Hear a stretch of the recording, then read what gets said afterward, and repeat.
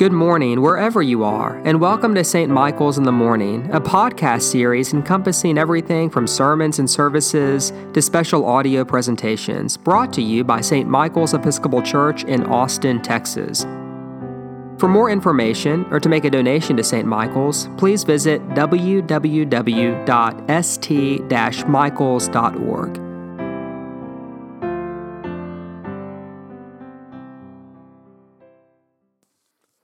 Welcome, everyone, to episode 19 of Calm Words for Anxious Hearts, and today's episode builds off of last week's conversation. Last week we talked about healing, and today we start to examine how healing and purpose flow into each other and how they connect. A reading from the Gospel of Matthew, chapter 22, verses 34 through 40. When the Pharisees heard that Jesus had silenced the Sadducees, they gathered together, and one of them, a lawyer, asked him a question to test him. "Teacher, which commandment in the law is the greatest?"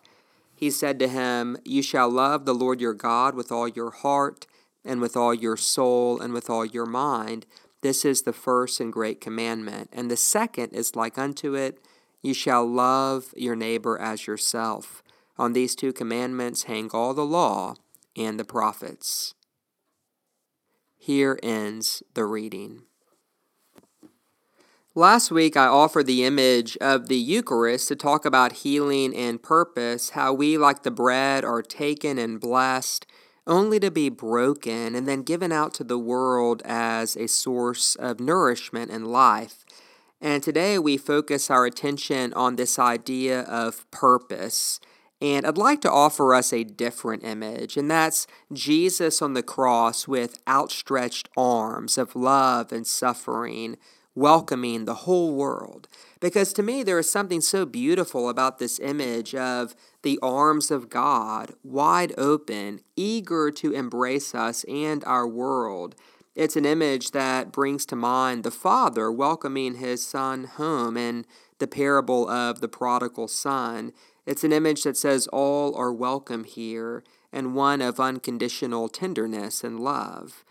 But as I prayed over this image, here's what I came to realize. Yes, this image of open arms is a beautiful image, but it's also a really challenging image, a vulnerable image, an image that will always open us up to pain. Because here's the catch of having open arms. When our arms are open, our heart is completely defended. When our arms are closed, our heart is covered, defended, safe. But when our arms are open, our heart is open, ready to love and receive and welcome, yes, but also vulnerable to being hurt.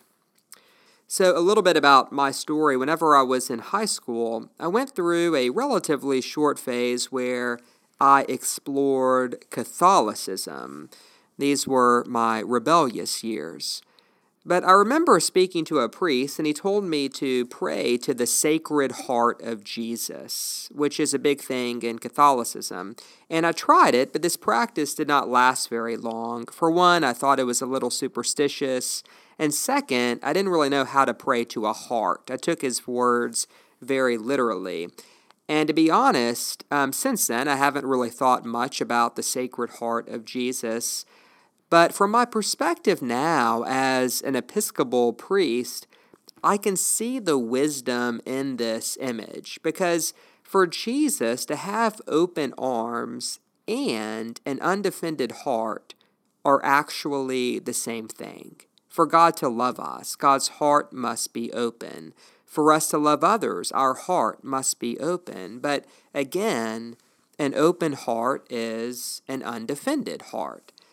And that's why it's one of the hardest things to do in the world, because as I shared in the last episode, our heart is hurt so early on in life, and we learn lessons about who we can open our heart up to safely and who we cannot, about when we can be vulnerable and when we cannot be vulnerable. And because all of us have experiences in life where we open our heart and we get hurt, probably starting maybe around the age of 3, we learn strategies on how to defend our heart and protect our heart. And of course, close our heart, not because we don't want intimacy, but rather because we don't want our heart to get hurt. Brené Brown puts it like this in her book, Daring Greatly. She says, as children, we found ways to protect ourselves from vulnerability, from being hurt, diminished, and disappointed. We put on armor. We used our thoughts, behaviors, and emotions as weapons. We learned how to make ourselves scarce, even to disappear. Now, as adults, we realize that to live with purpose, to be the person whom we long to be, we must again learn to be vulnerable. We must take off the armor, put down the weapons, show up, and let ourselves be seen. We must take off the armor, she says, which means we must open our arms and open our heart. And of course, the tie-in to the Bible passage we started with is that Jesus tells us that to find our purpose in life, it all begins with learning to love the Lord our God with all of our heart, and learning to love our neighbor with all of our heart, and yes, even learning to love ourselves with all of our heart. And so the two questions I want us to pray through today are, number one, where is God calling me to open up my heart a bit more? In other words, what armor am I using to protect my heart? Anger, busyness, sarcasm, numbing, perfectionism, disappointment, blame. What armor do I need to take off to open my arms and my heart more to God and to other people? That's the first question, and the second is like unto it. Where am I not ready to open my heart fully?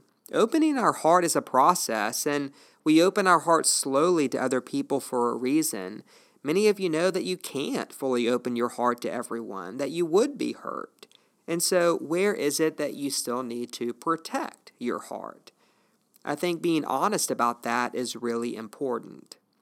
And as you hold those two questions, I want to tell you a story. And this story I share, I heard from Father Gregory Boyle, who works with gang members in Los Angeles. And I heard him tell this story at an event where he was the keynote speaker.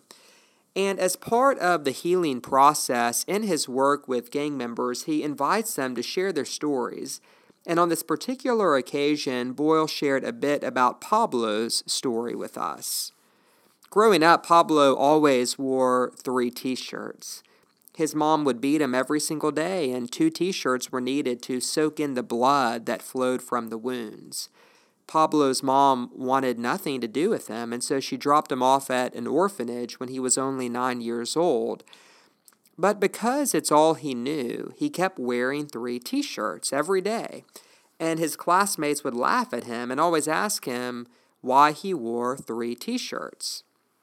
And so Pablo, when telling others about his life, would always get choked up at this part of the story and begin to sob. And after collecting himself, Pablo gave this answer. I wore 3 t-shirts because I never wanted to show people my wounds. I was ashamed of my wounds, and so I always tried to hide them. But now I see that to live into my purpose, I need to welcome my wounds. How else will I ever be able to heal other people? Now that very well might be the wisest thing I've ever heard, and it comes not from a philosopher or a member of the clergy, but from someone struggling to escape gang life who decided that he too was called to be a conduit of God's love, that God could use even him to the extent that he was willing to open his heart. But of course, to open our heart, to go back to what we said in the last episode, we have to know we are blessed and that the blessing does not need to be earned, period. Because as we know that we are blessed, that is whenever we start to live into our purpose. And this is what the Episcopal Church teaches about our purpose in the Catechism on page 855 in the Book of Common Prayer. There's a question that's asked, what is the mission of the church? And the answer we're given is that the mission of the church is to restore all people to unity with God and each other in Christ. In other words, the church has one purpose: restoration. Our one purpose as the body of Christ is to restore people to God and to restore people to each other and even to restore people to themselves. In other words, our work is to heal. As God heals us, so too are we to heal the people around us. And so about that, I'll just say a few things. First, you have a purpose. Your purpose is not to change the world. Changing the world is God's purpose. But in living and choosing, we will change the course of our world and our families and our churches and our communities for good or for ill. You see, something will flow out of us. We can be a conduit of God's unconditional blessing, or we can be a conduit of condemnation and judgment, but what we can't do is not be a conduit.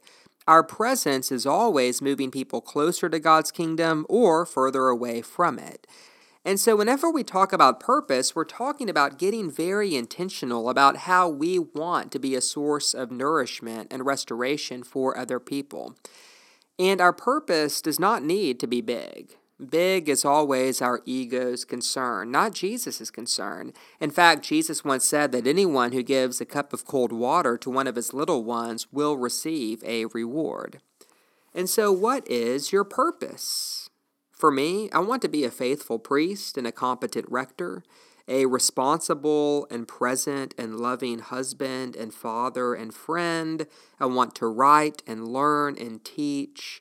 And I want to cultivate as deep of a prayer life as I can, because I know from experience that I can't take you to a place that I have not been myself. All of those things are part of my purpose in life. And I'm also really clear that some things are not my purpose. My purpose is not to engage in political advocacy. My purpose is not to paint or to sing. If it involves too much spontaneity or skills found in the right side of the brain, I've learned from experience that this is probably not my purpose. But here's the thing. If they happen to be yours and you don't know it, my job is to help you discover that purpose in your life, because helping people discover their purpose is part of my purpose. And so what is your purpose? Now that's a question that only you and God can answer together, but there are a few things I know for certain. Number one, you will only live into your purpose to the extent that you let Jesus heal you. Number two, it is not something you can accomplish in your own strength. It's not about taking matters into our hands, but about putting matters into God's hands. And that's why finding our purpose always requires a breaking. Number three, your purpose can't be divorced from your life. There is no work, home, friends over here, and then God's real purpose for your life over there. Your purpose is about who you are in the midst of your life and your church and your community. It's not some ideal divorced from the actual life you've been assigned. Number four, your primary purpose is to be transformed.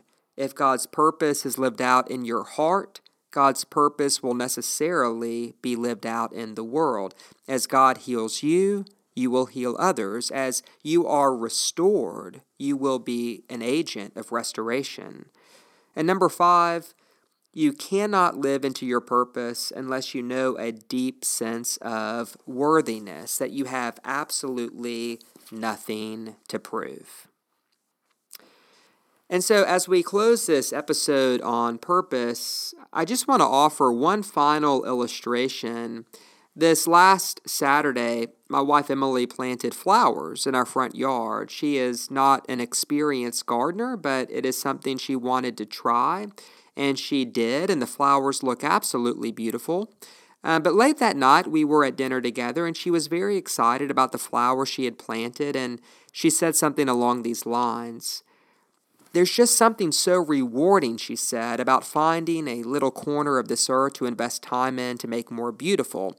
Yes, I got dirty doing it, and it's not perfect, and someone out there could probably do it better than I can.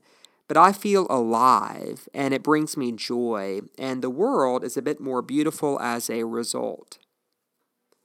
And to me, that is what finding our purpose is all about. It's about finding that little corner of the world or of life or of society that we want to make just a little bit more beautiful or sane or healthy or better functioning.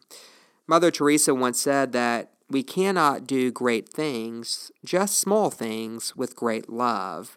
And so I do hope that you find that little corner of the earth that works for you. It's okay to get dirty, and it does not have to be perfect, but if it brings you joy, and if you make the world just a little bit more beautiful as a result, I think it's safe to say it's part of your purpose.